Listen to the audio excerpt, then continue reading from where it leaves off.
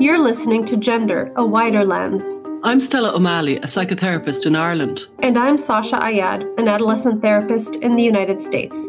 Since 2016, my practice has been exclusively dedicated to gender questioning teens and families impacted by gender dysphoria. I also work with gender questioning teenagers, and I facilitated support meetings for families and individuals who've been impacted by gender issues. We're curious about the concept of gender and how it's unfolding in the wider culture. Join us as we look at gender through a wider lens. Hi, Sasha. Hi, Stella. How's it going? Very well, very well. I don't think it's as good in Ireland as it is in America, because I think you're easing up in your lockdown while we're still in prison. Oh, that's so sad. I spent most of the day outdoors today, but you look like you've been inside. Yeah, for listeners, we can see each other, and like you're getting browner by the day, and I'm just the pasty Irish girl beside you. But so today, interesting day today, right? It's an unusual episode today, and it's one that's been coming a long time, because since the beginning we've been wondering, how is it coming across? What are listeners thinking? You know, what are we hitting it right? Are we getting the right questions? Are we getting the right kind of explorations? And so, courtesy of your idea, Sasha, you said, let's do a shout out and see what they come back with.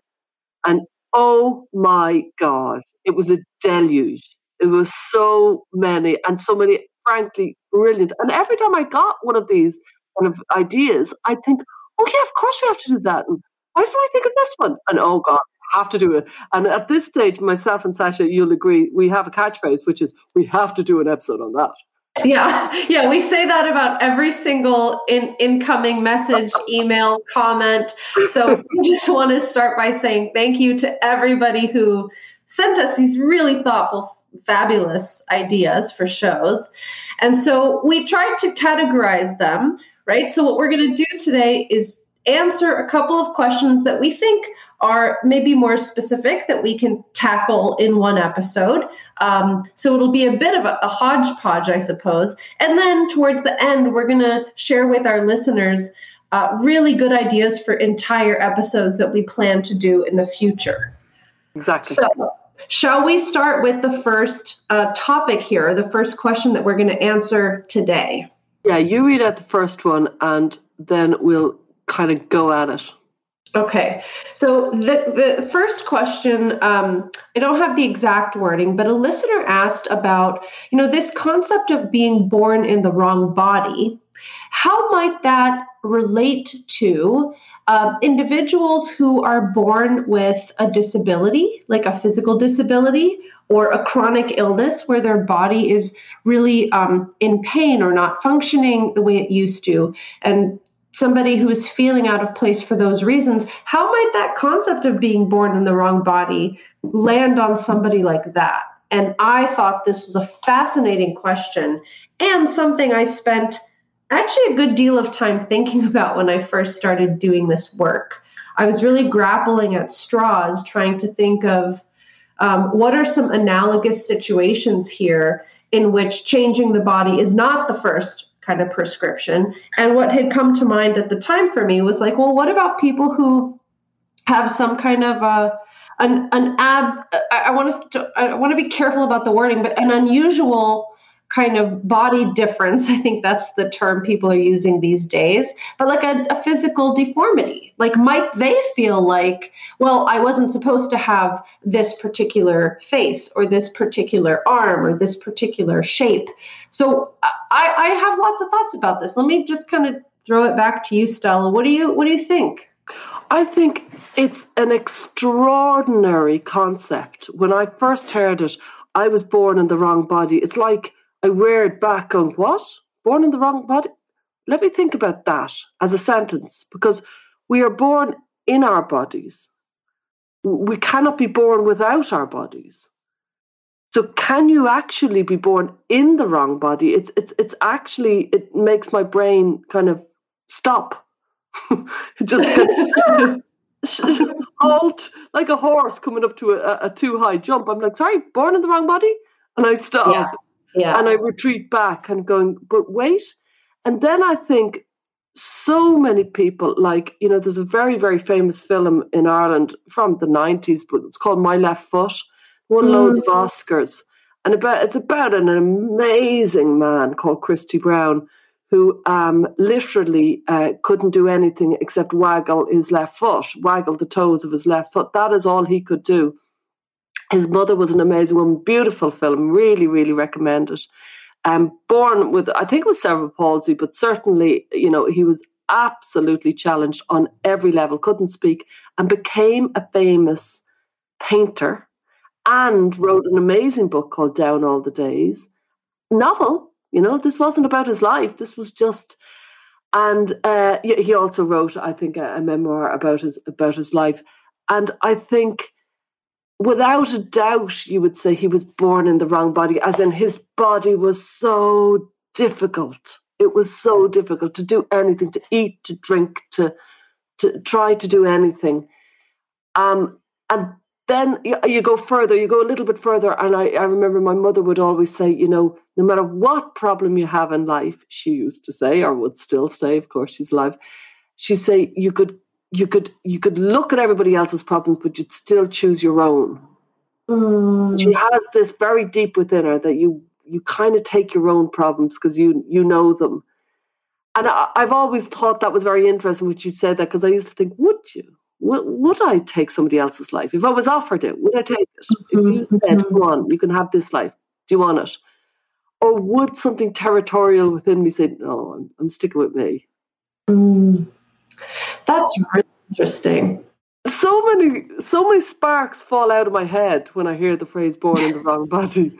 Quite apart from the political point of, it was from, as far as I can gather, in the 1970s, the gay liberation movement was very much driven by the concept of born this way. And people were born this way. And that was why we needed to accept sexual orientation. And, there was some very, very important and valid kind of movement came from the gay liberation movement. And my own hypothesis is, because the LGB and the T got merged in the 90s, they took born this way and they moved it, I would argue, to born in the wrong body. It feels like a very conceptually take two.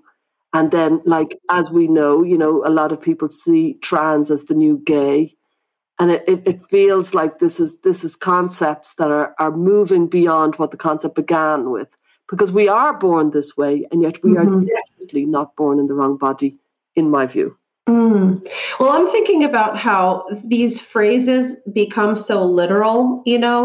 I can certainly imagine that people in the history of time who have struggled, let's be specific, let's say with gender, right? I can certainly imagine how metaphorically someone might come to their therapist or their priest or, back in the day, whoever they speak to, and say, I feel like I'm born in the wrong body. This body is not mine. But then we have kind of taken that and made it very, very literal. And so, like, no, literally, this is not my body. I don't belong in this. These breasts are not mine. These hips are not mine. And yet I think there's probably a very almost poetic and metaphorical truth there. That, like, it feels that way. I feel so alienated from myself. But I get what you mean, that, well, actually, factually, that's impossible because we are only born in our own bodies. And as a matter of fact, if you had been born in a different body, you might not even be who you are. Your mind, your personality, your sense of self would not be what you think it is now. The only option. The only option was to be born in the body you were born in, because otherwise you would be somebody else. It's what you're saying about the alienation of the person. And I remember Ollie Lambert, who's director of the film I did, Trans Kids, It's Time to Talk. And he said, born in the wrong body is a great description of a feeling, but it's not a diagnosis. Yeah. It's like, yes. And yet it became, like you say, culturally, it became a literal interpretation that, they're born in the wrong body, we have to give them a new body. And it's kind of jaw-dropping that this might have happened. But to go back to the listener's question, she said, how might it feel for people who've been born with very challenging physical, very, very, very intense physical challenges? How would they feel when they hear that person with a perfectly healthy body was born in the wrong body, while I apparently was born in the right body? Mm-hmm. But, Mm-hmm. Yeah, I used to, I still have these resources, but I scouted around for a long time for videos, talks, TED Talks, resources created by individuals who had physical abnormalities, like physical abnormalities that were so clearly noticeable by others. Because I was curious, what is it like to walk around the world, let's say with a face that looks very unusual, and that everybody is going to stare at you, or everybody is going to be shocked when they see you? What's that like? And it was really interesting and inspiring to listen to, young people or people with these kind of unusual appearances talk about how you cannot allow yourself to be defined by this characteristic of yours. And you have to still figure out who you are as a person and live your life and do what you feel is valuable and learn to accept yourself. And this is kind of making me think about the medical model of how people treat dysphoria, because and same with intersex conditions, right? It's like we have this kind of like platonic norm of like, what is the ideal? And so if people have something that varies slightly from that, we have the medical technology now. We could technically probably operate on lots and lots of people who look slightly unusual, or like, for example, on intersex babies, if their genitalia looks different from how female genitalia typically looks, sure, we could operate on them. And I'm not necessarily making an argument that that's wrong, because everybody has to decide for themselves, but it kind of robs the world of this possibility of being slightly outside the norm and still owning yourself with confidence and pride that probably takes a long time to nurture, So I don't know. I don't know what that would be like. And I can imagine if there's an individual who has a physical difference that is really profound, and they're feeling like upset about it, and they're struggling with it, and they're wishing every day that they had a more typical appearance. I can imagine that person might look at the transgender experience, and perhaps they might think, that's unfair. I don't get it. That's not right. And on the other hand, maybe they would look at a transgender person and say, I totally get what you're going through, because I feel that in a different way. I have no idea.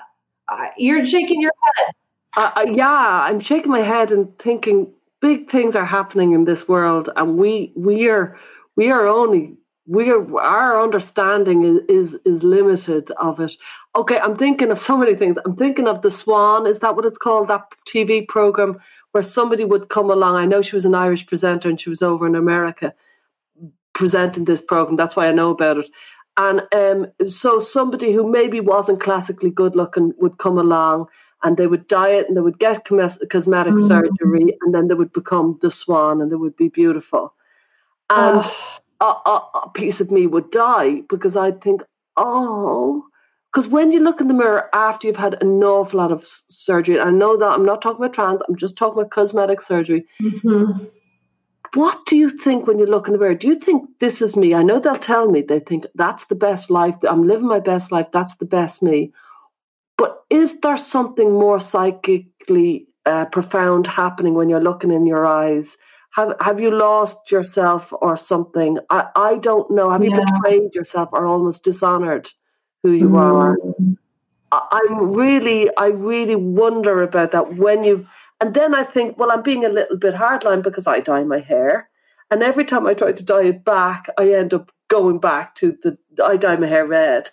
And I every so often make forays into dyeing it back brown to be my natural colour. Then I always end up back red again. It's kind of But hilarious. you're not a natural redhead? No. Oh my gosh, I'm done with you, Stella. Yeah, and you're a fake that. Irish person. I dyed my hair when I was 16. Red, through my friend. My friend convinced me to. She basically did it for me. I couldn't care less at the time. She dyed it, and I every single time I've tried to go back, I'm 46, so that was 30 years ago. Every time I try to go back, people take me aside really nicely and say, "You're better red, Stella."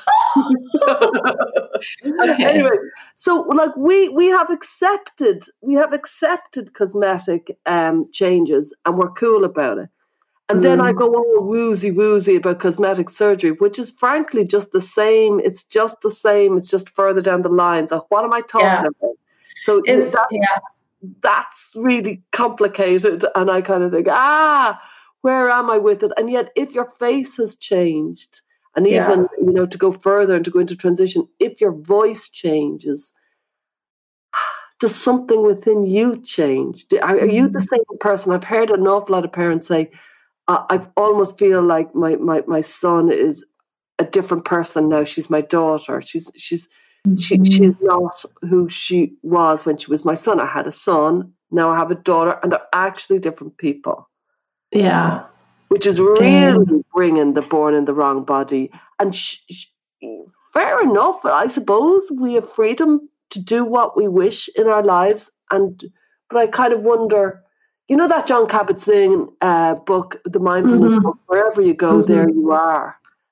I just wonder, I just think there's so many concepts that blind my brain around this whole body. There's also, I don't know where this comes from, please excuse my ignorance, but there's some kind of like a philosophical kind of moral conundrum of like, if you change a plank on a boat every day and then every plank is completely different. Is it the same boat? I don't remember the name of that, right? But that's kind of reminding me a little bit of this. And after 7 years, apparently, we are completely different because all our cells and, you know what I mean? Yeah. We are. So maybe I'm just being old-fashioned and hardline about it, and maybe it's the new normal that you change yourself beyond recognition. But I do know that I've never really felt, now, all these years later, I look in the mirror and I'm me and I've accepted myself. But I never felt a sense of connection with my body when I was younger. There was I was so born in the wrong body. Like, and I'm talking way beyond when I was a kid with gender issues. I'm talking when it was 20 or something. I knew that was me in the mirror, but me and my soul, me was a different person. I was not the person in the mirror. I was just not connected with the way I looked. The way I looked was the kind of body I was lugging around with me. You know what I mean? As somebody said, still clinging to the wreck. Yeah. I think that was what I was doing. I was just lugging my body because there was no other way to be me than to have this body. And should one change it or should one accept it? I don't know. These are huge concepts. I know. Well, it's also like, well, if you're born, let's say, just metaphorically, right? If you're born in the wrong body, well, then how do you determine what your actual body is supposed to look like if it's not actually what your body looks like? And how do we figure that out? I'm thinking about the fact that, in the Arab world, amongst like a certain kind of demographic of people who can afford to do so, a lot of women have a lot of plastic surgery. And I'm not talking about like a little bit. I'm talking about women who end up looking like Michael Jackson almost, like just tons of plastic surgery. Really? And it's interesting to look at over time what various kinds of plastic surgeries have become trendy. And it's almost like you can do it by decade. You know how there's, fashion in the 20s, fashion in the 30s. Well, now that we have this kind of unlimited array of surgical options, certain types of aesthetics become popular. Like, butt injections were not a thing in the 80s. And now having like a huge butt is a big thing in lots of kind of subcultures. I don't know if it's made it out there in Ireland. Well, it's making its way out because you even your words, you say booty or something. And like, my kids would say words and I'm just like, that's just American. But yeah, the bum has been fascinating Because like at the 80s, like all these women, you can see it in the films. Like they had these flat flat bums. bums. Like they were awful looking in our eyes. But these huge bums are kind of gorgeous, but they're shocking. Like they are shocking. But it's funny that all the avatars and all the kind of Fortnites and all that, these are big assed kind of characters, which is very much of its time. And God knows what bums will be like in the future. But you know what you were saying, that like if you were born in the wrong body, so how do you know what is the body that you? Because actually, what you're actually saying, I think, is because you are being influenced by society. So Exactly. what do you think in 2021 as your body, the one that you have picked? You haven't picked that out of a vacuum. You've picked that. You've picked that out of a cultural context, and it has been shaped by Nike and Coca-Cola and YouTube and TikTok. You know what I mean? Your version of what your body is has been shaped by massive multinational interests that have pushed certain ideals of beauty. And I'm so bad with names, but there's a film I saw that I think it must have been made in the 80s or early 90s. And it was about a man who kind of falls in love with a transsexual, like male to female person. It was like a really famous movie, and I'm not remembering the name of it. But what really struck me, I watched it probably last year or something, and the trans woman in the film didn't have breast implants. And she went during the, nudity scenes or lovemaking scenes or whatever, this individual had still like a bare male chest, but was still kind of like beautiful in the eyes of the love interest. And I'm thinking about today, if you are a male to female trans person, having like huge fake boobs probably is very much part of your concept of what you think you should have been born with. And even that is a product of the times. I mean, everything that we imagine or fantasize about, some of it comes from the subconscious. Some of it is like almost primordial or archetypal, but some of it is also influenced by what the current standards are indicating to us. So, I mean, we kind of took this question in a lot of interesting directions, but I just think if we're going to say you can be born in the wrong body, then we also have to ask, well, how do you know what you were supposed to have? And what influences that, right? Oh, my God. I don't know if the listener was expecting that. Oh, my God, no. Yeah, that's such a good point. That is such a good point.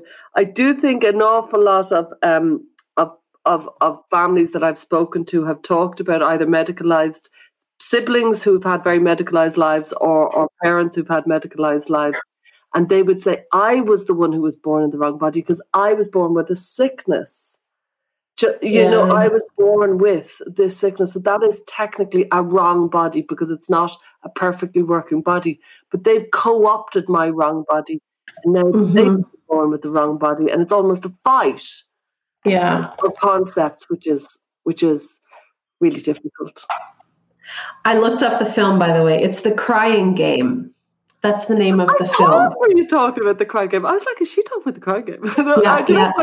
Good, because that's considered a really no-no these days. That's an Irish film. Oh, I'm sure it's a no-no. I'm sure it's a no-no these days.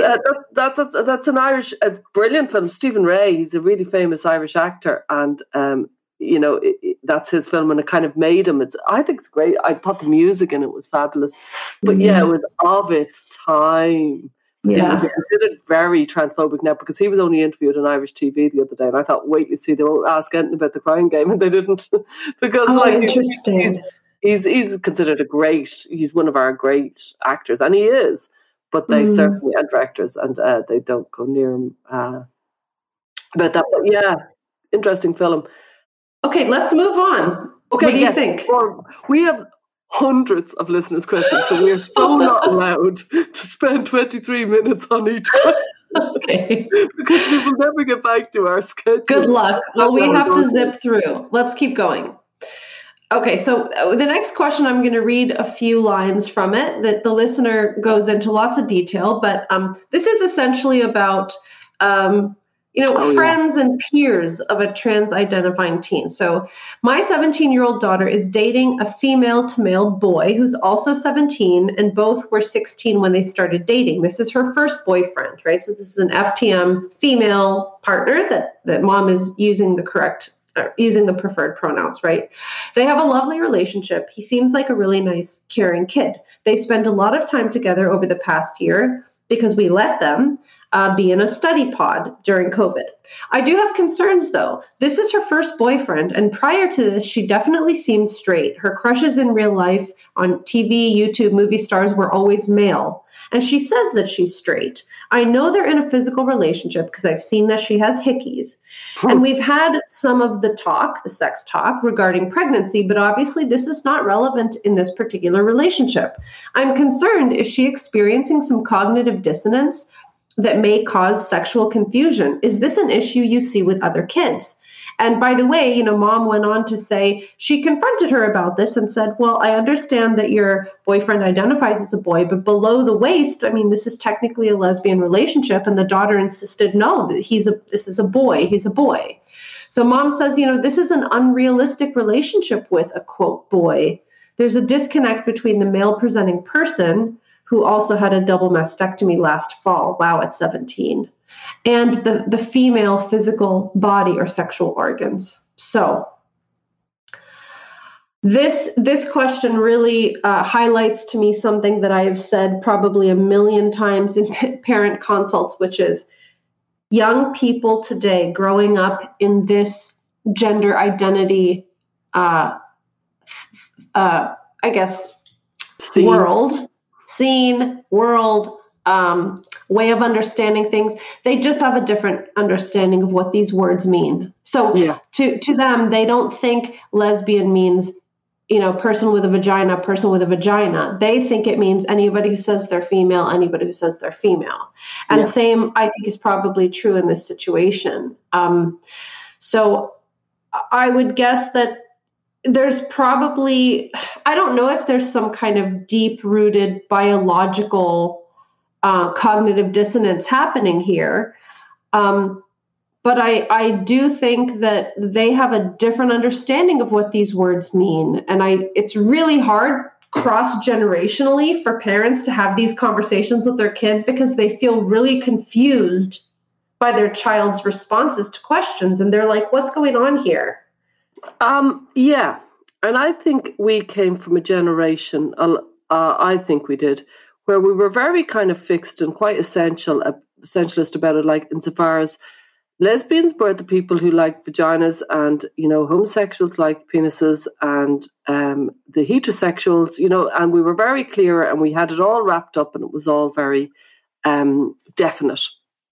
And this generation has come and turned everything on its head. And I wonder, really, might there be a future where you fall for who you fall for? And this clearly defined, well, how could she call herself? How could she? It's almost psychologically disturbing for a heterosexual girl, for the parent to watch her heterosexual child be with somebody who has a vagina because that makes her lesbian.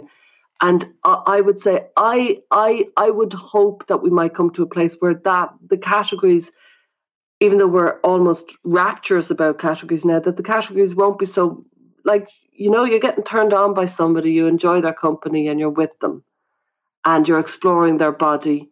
And it's not necessarily gay, hetero, whatever. Mm-hmm. Could it be freer in the future that you're turned on by what you're turned on? Now, maybe I'm being a complete naive and that's not the way it is, and that is not the way the future is going.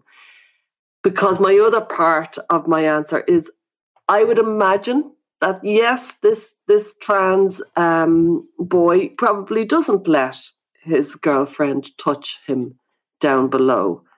I would wonder, and I would say there might be an awful lot of complicated and sadness around sex and a lot of dissatisfaction and a lot of tension. And I don't know, because, sometimes if somebody if they've had a mastectomy, they're presumably on T and, your libido certainly shoots up.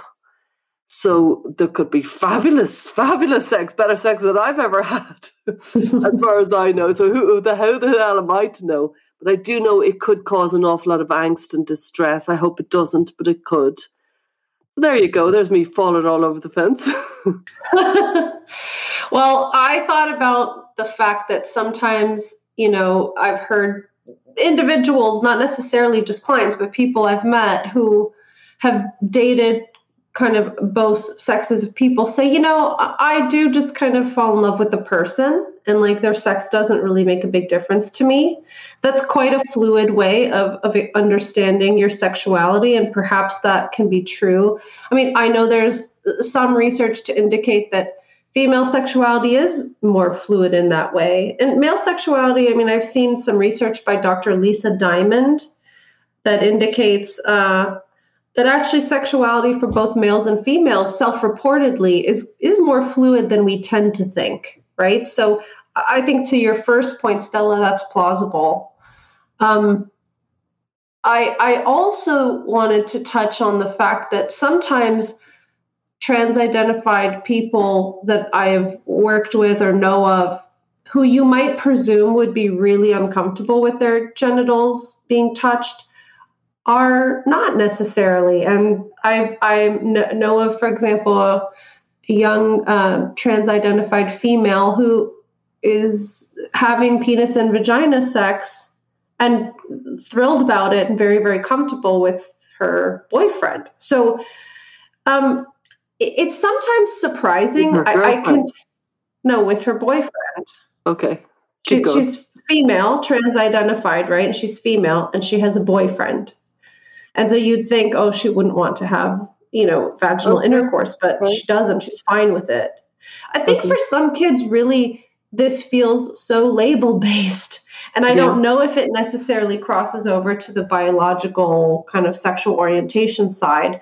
But I will say, I think what's really confusing is if you have a person who is more exclusively homosexual or heterosexual, it can be very confusing if they're supposed to be attracted to transgender people who maybe haven't transitioned, or maybe they're just not seeing them in the sex that they want to be seen. So, if your daughter is one of those people that in the long run ends up being exclusively heterosexual, she may look back at this relationship and say, gosh, I think I was kind of confused. But she may be one of those young people who's kind of like what we alluded to, like I just fall in love with the person, and she's not phrasing it that way, but that might be what's happening for her. I don't know. One thing that isn't said that should be said, I think, a little bit more, is that when you aren't attracted to somebody, you know what I mean? Mm-hmm. You're kind of repulsed, if you follow me. It's like, ugh. You know what I mean? That if somebody comes onto you and you don't find them sexually attractive, the disgust impulse kind of comes out. Yes. And I would fear if anybody's going against their instinct because it's politically correct for them to do it, I would fear that they're actually overriding their disgust impulse. Because I know I've tried to be, I won't go into it, but I remember I've tried to overcome my disgust because I thought I should be with somebody. And it's very psychically disturbing and awful. And I remember Angus Fox in our previous episode way back, he said something along the lines of people are bisexual now to be polite. And I'm like, that's fine to be polite, but actually if you have a disgust impulse, because it's literally, I personally right now, I'm obviously, whatever I might have been in previous times, I'm definitely heterosexual now. And for me to go to bed with somebody with a vagina and breasts, I would literally, like, my body would actually shrivel. I'd go, I really would be really repulsed or something. Is that the word? And that's not saying I love women, but I just sexually, it would absolutely choke me there. Yeah, that's so important, because the fact that having instinctual proclivities is now being framed as some kind of phobia is so demented. And again, I think we've touched on this before, it divorces us from our instincts. So there's so much stuff that we've touched on in various episodes where we say, that person was not able to be in touch with their instinct. And this is very, very important. And I think you're so right to bring that up. And I think, I don't know if this is your experience, but I remember being younger.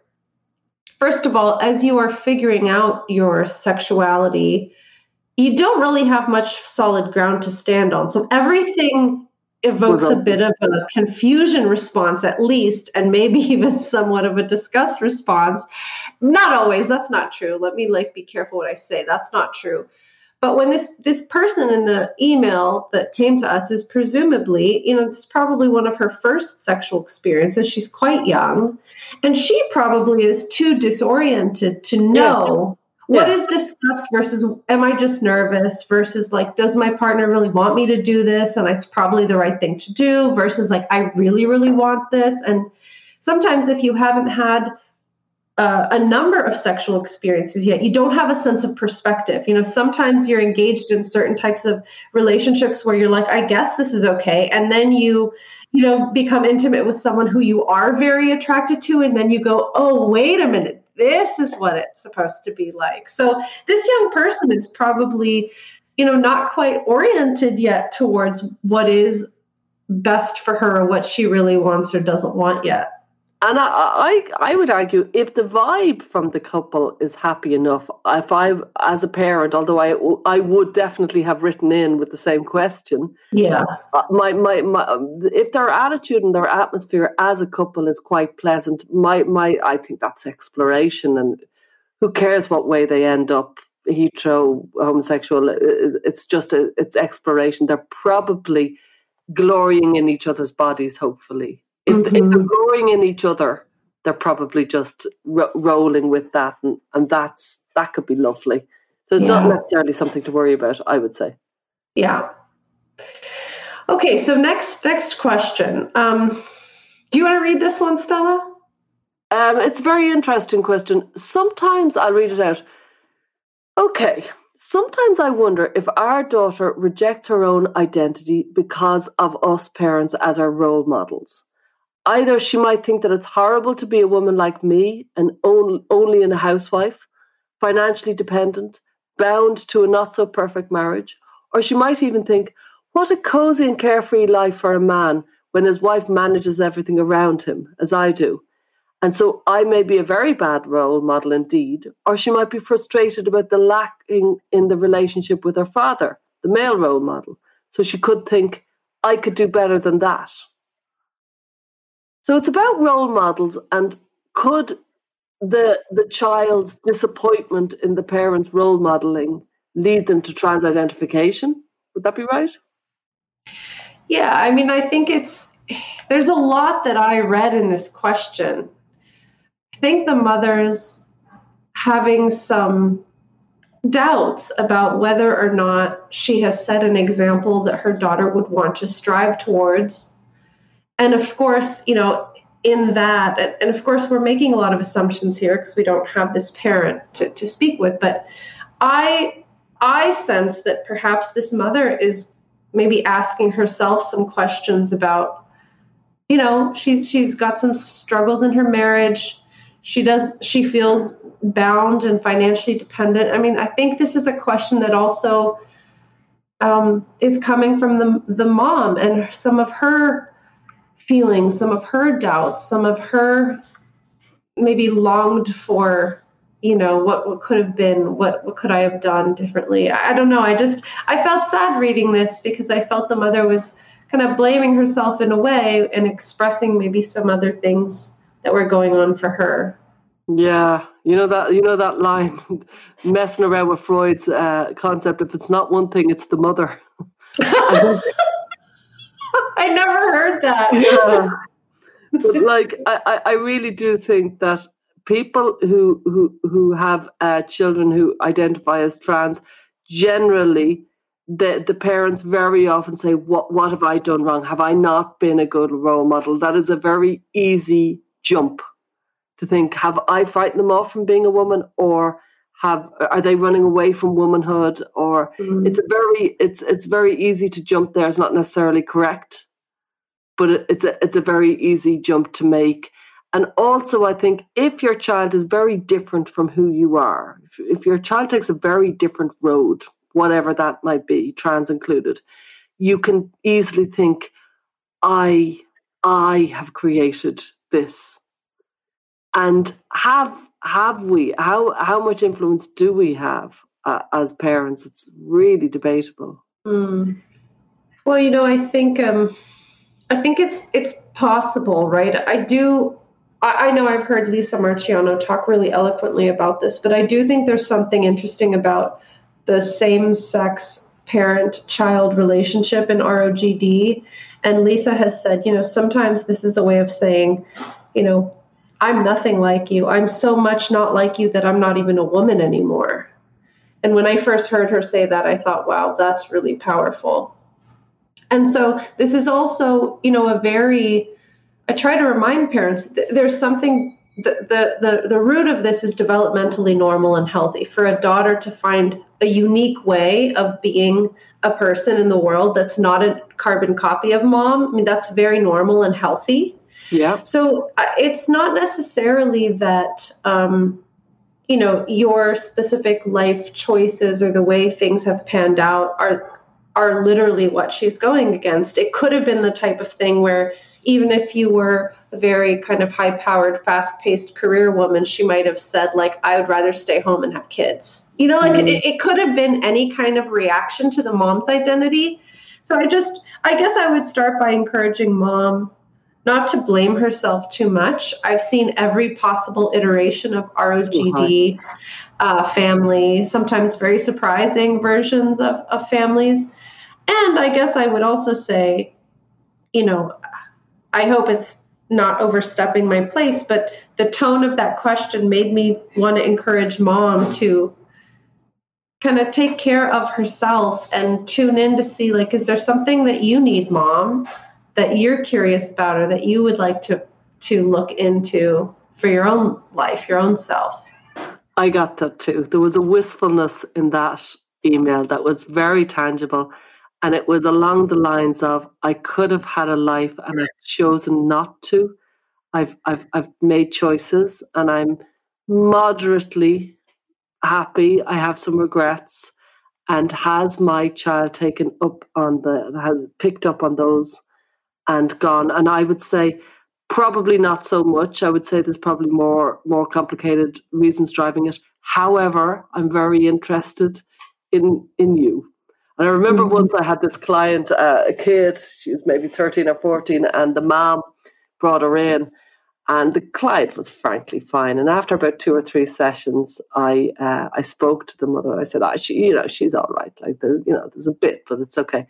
I said, however, I just have to say it. There's a sadness that's emanating from you that I feel it would be remiss for me not to.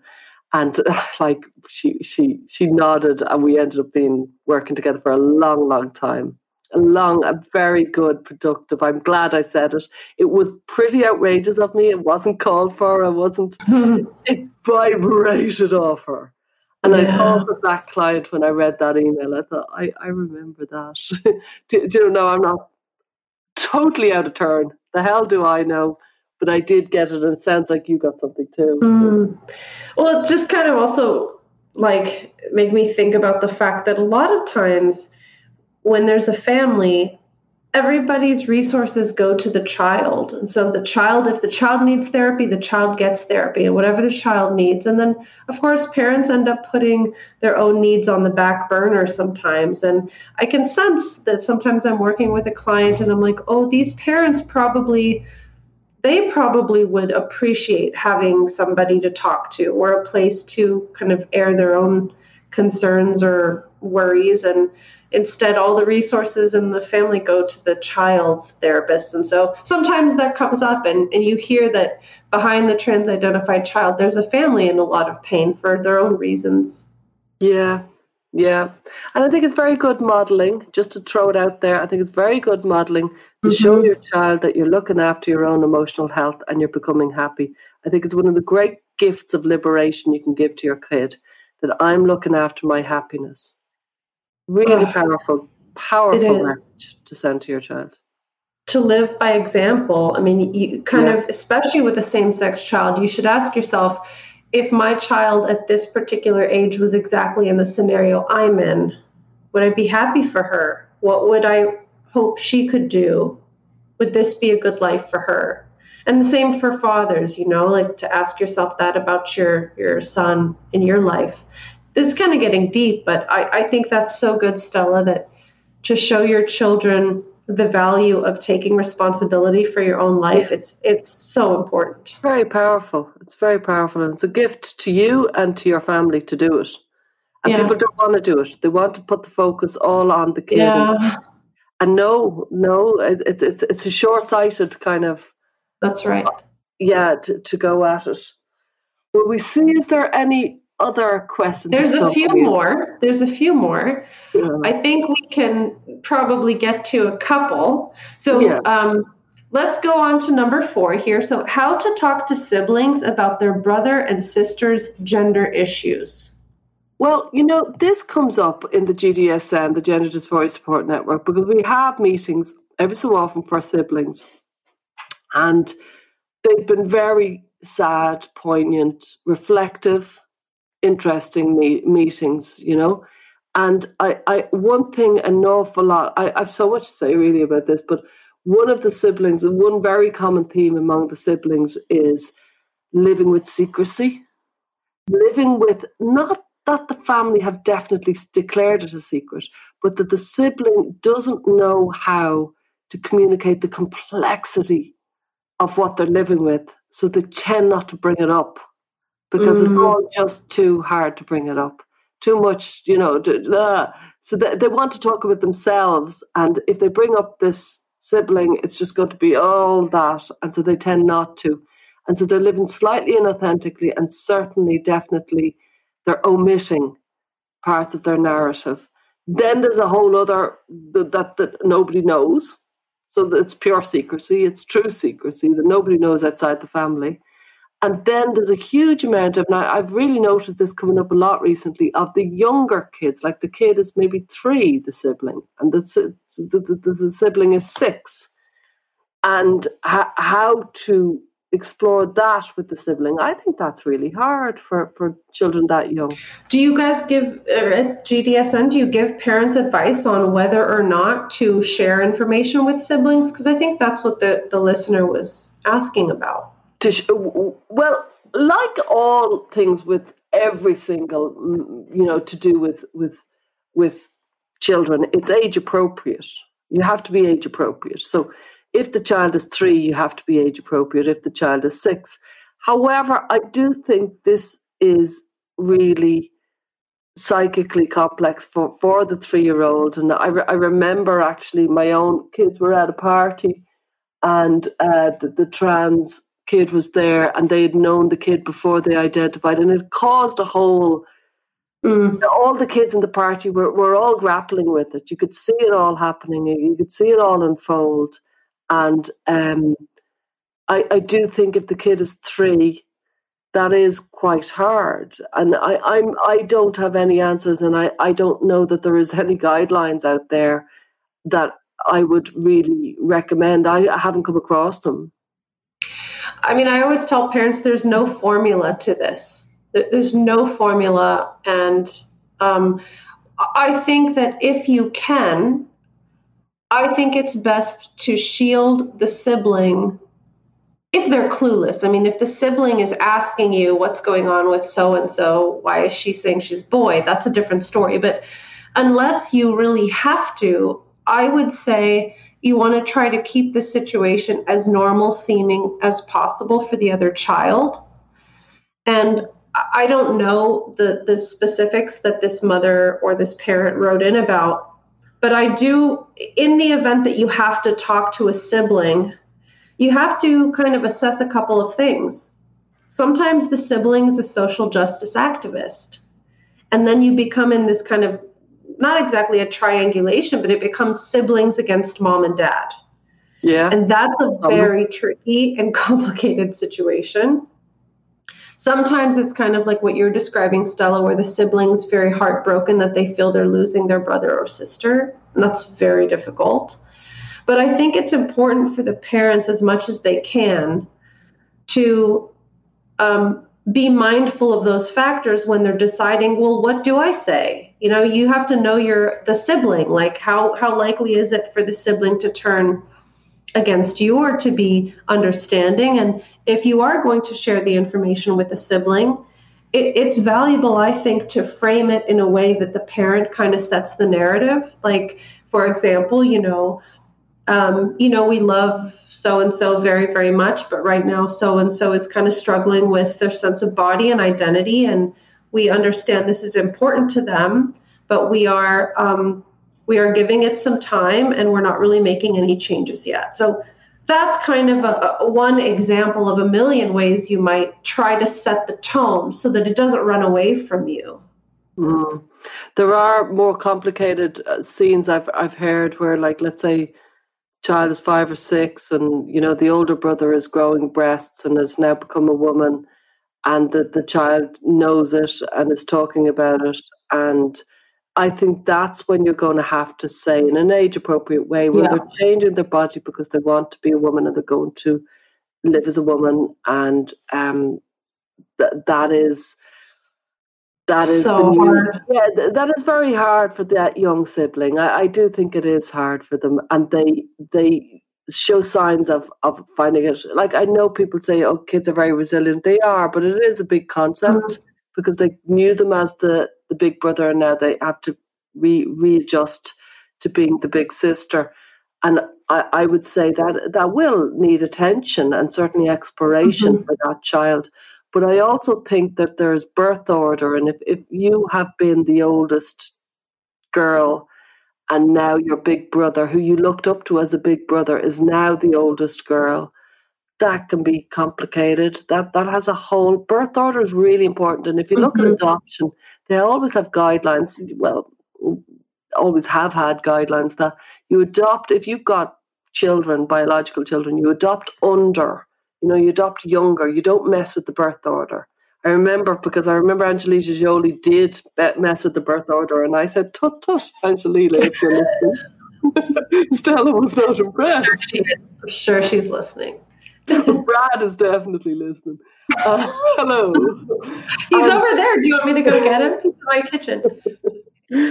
But the birth order should not be messed with because it's very hard. If you're the oldest boy, you should remain the oldest boy. If you're because it's just psychically very hard to mess around with that.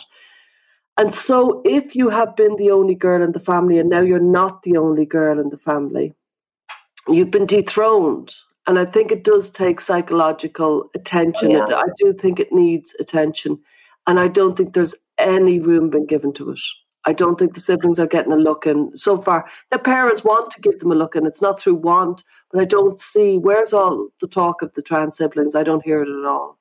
I really don't. But I think even in those types of scenarios, I mean, you can tell me what you think, but I think it's very important for parents to get ahead of the narrative. Because it's one thing if you say to the sibling, oh, actually, your brother was never your brother. He was always a girl. And now he's just getting the right body. That's very different from saying your brother has had some questions about his identity. Like, the more honest and kind of reality-based you can be, I think the better, because the magical kind of metaphysical quality to the way trans is described these days, I think that's very confusing and disorienting and not healthy. So I totally agree that there's very complicated issues that are interwoven here, and being able to speak with the children in a truth-based way that still tries to be somewhat kind of respectful of the trans-identified child is important. One or two things I want to raise is people think it's exceptionally unusual to have two trans siblings in the family, and it's not. It's much more common than you think. Yeah. People think when they've got one trans kid, they think, well, that's it. And what are the then odds, they might mention, especially in the meetings, they might mention the other kid is kind of quite dabbling, for want of a better word. And I'm like, yeah, no, they could quite easily trans. Like, don't think that this is. And every time I say this is common or this is not uncommon, the parents look at me in shock. Like, how could that be? And actually, you're nodding as if to agree. I have seen this happen. Yeah. And it's really, oh gosh, it's so tough for the parents, because while they're just pulling their hair out trying to help the trans-identified kid resolve their issues, kind of waiting in the wings as the sibling, watching all of this go down, and perhaps, keeping their questions to themselves because they see that this is causing conflict in the family. And it's absolutely important for people to realize that we're not talking about statistical probability anymore. We're talking about the social contagion and the concept coming into the family and the ability for that concept to spread to other siblings. And again, there's subconscious factors at play. If one child becomes trans-identified and the other child is recognizing how much of the family's energies and time and resources are spent on the trans-identified child, it's not like they're doing it on purpose thinking, oh, I think I should do that. But it just becomes this way that you can gain the family's attention, even if there's some conflict around it. So there are so many reasons that this, unfortunately, can I don't want to say spread, but can happen to multiple siblings. And I think, Stella, we plan to do an episode about families and what happens in the other kids' lives in the house and extended family. And I think we should touch on this some more because I think it's important. Yeah, there's loads more to say about that. We better go on. Thank you for that lovely question. And there's so many, and keep them coming in. But this list is big, so you will need patience, and you'll need to listen to every single podcast episode that we release to find your question. There's a last one that we were going to just touch on, which I thought was really good, about what episodes can parents listen to with their ROGD kids. Yes. And I suppose to start off, we would say that lifts up a whole concept about sharing gender-related content with your kids. That in itself, we could do an episode on that. That in itself is it's a tricky. minefield. Yeah. Tricky. Yeah. Tricky. Yeah. Tricky. It's tricky. It's tricky. It can work so well. People have said to me, I know you told me not to, Stella, but I shared X with them, and now they're desisting. And the rest of the meeting go, oh, what are you going to say about that, Stella? And all the other parents are probably like, I'm never listening to Stella again. And they'd be right, because honestly, we're finding our way, and the parents are expert of the kids. And I often say, and I really believe it, that you probably know your kids. You're probably in the top 5. Even if you think you don't know your kids, you probably know them. You're in the top 5 of knowing them on the planet, if you follow me, that you probably know them quite deeply. And parents they've been de-skilled and they've been dethroned and they've been dismissed. Mm-hmm. And actually, if they think instinctively and intuitively, this is what I should do, I would be very reluctant to get in the way of any parent who thinks that about anything. Because, walking in their moccasins, as they say, I don't know what it's like. The family dynamic, it's like a little planet. You're in your own kind of galaxy with your family. And what will wash with your family won't necessarily wash with another family. And it could be exactly the right thing to do. So that's my caveat with gender-related content. I want to add a caveat to your caveat really quickly. I 100% agree. And actually, one of the things I'm always telling parents is to trust their instinct. And parents will say, what should I do about this? What should I do about this? And a lot of times I'll say, look, I don't feel comfortable giving you concrete advice. You have to do what you think is best. But sometimes the rift that exists between parents and their children is so great that parents are trying to guess what's going on for their child. And they're making those guesses based on reading ROGD information, gender critical, information on trans issues. And sometimes there's a huge gap. And so what parents are feeling instinctually is perhaps based on a picture that's not quite accurate. So I think some families are able to stay really well connected and have frequent conversations with their child and just generally stay close, not necessarily just about the gender. And in those cases, their instinctual reactions are probably much more on target than families who are very, very, very distant from their child, and they're just kind of throwing, darts at the wall, and they don't know what's going on. So that's the caveat. But here are some episodes that we have heard from parents that they watched with their children. And we thought of a couple that could be good. So number 1 is about trans, the concept of identity versus dysphoria. Number 14, the real ways to manage gender dysphoria. And interestingly, Stella told me that, tell us about parents showing their kids episode 16, which is what this is like for parents. This came from nowhere. A few parents have said to me, I got my kid to listen to episode 16, which is what it's like for parents. And it was very good for them because they suddenly realized, I didn't know something was going on for you. Like, I didn't know anything was going on for you. So it was very good. And I think that's building empathy. And it's very good for the family to be reminded. One thing that I really object to is when, I don't care what is going on, when one person in the family gets more importance than everybody else. It's inappropriate. No matter what is going on for that kid or that person, it has to be balanced with, we are all equally important. It doesn't matter. And I think parents really have to. So episode 16 is a surprise one. And there's a few more. There's episode, let me think. 12? Yeah, which is about identity versus role confusion. The point being in that one is that, you are forming your identity, and that takes some time. Mm-hmm. And that's an age-old concept, and that can be very interesting for young people to listen to with their parents. And then also episode 4, why do people seek a new identity? Like, why do they do it? We recommend. And we might even kind of craft an episode specifically for parents to listen to with their children, maybe where we address them each in the episode. Like, I think it'd be really interesting to do something like that. So thank you for asking these questions. This is definitely on our radar now. And let's see what else. So I don't think we have time for the rest of these, Stella, but we will add these to our future list. So here are some ideas for future episodes that we think would be valuable to spend a whole show on. So one of them is about social transition, right? Because we have these kind of competing narratives.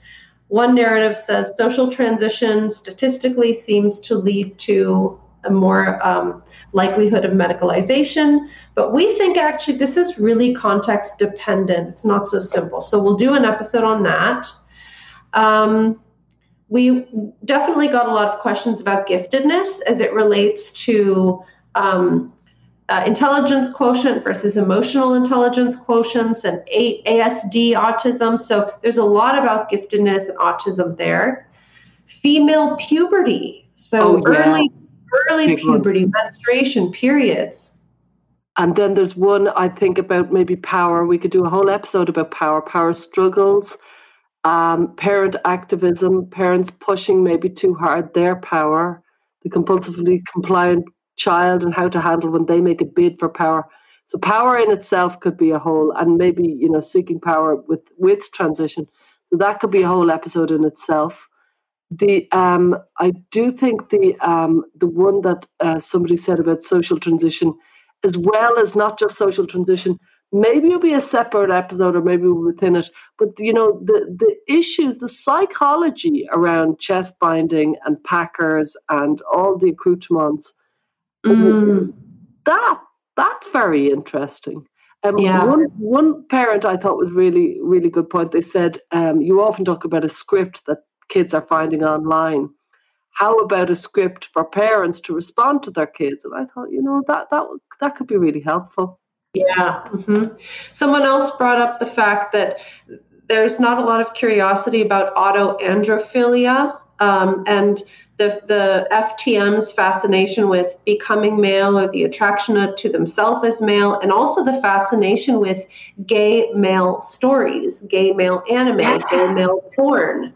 And this idea of like, do I want that person or do I want to be that person? That's a really interesting question. And I think that would be fascinating to dedicate an episode there. And while I'm on the topic, I mean, we've had excellent engagement from our listeners on Twitter about autogynephilia and sharing different perspectives on that and things that our listeners think we might be missing or may not understand. So I'm really curious to continue that dialogue and perhaps revisit the topic of autogynephilia in its own separate episode. Yeah, there's also people, and I thought it was a great idea, was children under 80, children like early onset gender dysphoria, and to talk about that. And then the concept of, young adults and the concept around that. And I thought that they would both be really good episodes. Do you know what I mean? Because it's very different these days. And the whole, like, an awful lot of worrying around going to college and finances and insurance and things like that. They could be very good episodes. There's so many. Really, I'm really appreciative of the listeners, and the comments have been gorgeous. So another one that comes to my mind is like therapeutic strategies. Someone asked, how do you invite young people to explore these questions in the therapy room? And I think that's very important to talk a little bit about kind of specifics of the nitty gritty of when you have a teenager who's struggling with gender dysphoria. How do you support them? And furthermore, sometimes, but not always, sometimes teenagers we meet are very ideologically possessed.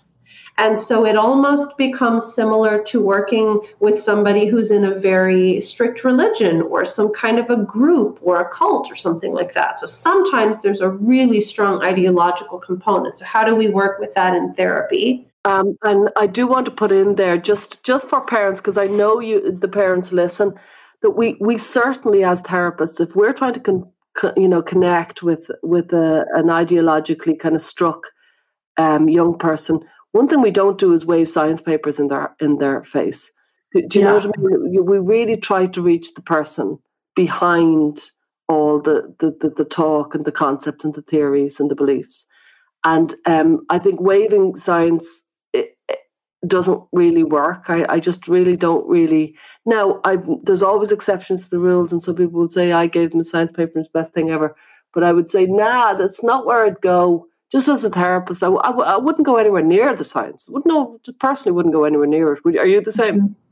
Yeah, I think there's a time and place for it. I mean, during the initial kind of relationship building stage, I would not touch that with a 10-foot pole. I'm more curious about the individual person and what their struggle is. And sometimes to read between the lines, you have to just let the client say what they think and explain it from their perspective. I do think sometimes there comes a point in therapy where, let's say, a young person is exploring actually embarking on some kind of a medical process. That might be a good time to say, okay, this sounds like something important to you. I think it'd be valuable to look through what some of the research literature says, and doing it in a really non-confrontational way. So I think you're right. And this kind of goes back to the question that a parent asked earlier of what episodes should we listen to with our child. I would say not the hormonal interventions episode, not the trans medicine intervention or experimentation episode. So I would say avoid the heavy science-based episodes and maybe go towards episodes that are more exploratory and curious and hold space for, some of these concepts in a way that is gentle and with a light touch. I saw one person asked, I thought it was great, just do an episode on non-binary, and I thought, yes, oh, for sure. I have lots of opinions on that, as I do on everything. There's so many and so many more. Yeah. Really. We could be here all night. One thing I would like to do is the one about talking to the extended family and the extended community and how to communicate and how to handle it. We'll bring in the siblings to that, but talking to the grandparents, and sometimes the grandparents are very old and there's physical life crises going on. So that can be very hard. Mm-hmm. Another parent wrote similarly about just the extended community in which they live. They're a liberal family and they have other liberal friends in their community. So we're talking about, friends from the community center or your gym or your church or your school or your best friend. I mean, it's really, really hard for families who are going through this, who all of a sudden have their perspective completely shifted. And how do they talk to friends who don't get it? So I think we'll do an episode on that as well. Yeah, I think we better watch it because we always said we'd be 60 minutes. We've crept into 70 minutes here. That's okay. I think we can do a little bit of creeping. It's a Saturday, so. Well, that was great, Stella. I think this has been really fun, and I hope we can do this again. I really enjoy hearing from our listeners. It's great to get your questions, and we hope we've done service to the questions that were sent in. And we really look forward to putting together some of these full episodes. These are great ideas. Brilliant ideas, really brilliant ideas, and keep them coming in. Thank you. Thanks for joining us this week on Gender, a Wider Lens. This podcast is partially sponsored by RIME, Rethink Identity Medicine Ethics. RIME is a nonprofit organization dedicated to improving the long-term care for gender-variant individuals. Visit rethinkime.org to learn more. If you found value in our show, please review us on iTunes and subscribe so you never miss an episode. And you can follow us on Twitter, Facebook, or Instagram. Just go to our Linktree. That's linktr.ee/widerlenspod. Our discussions are for educational purposes only and are not intended as a substitute for mental health services.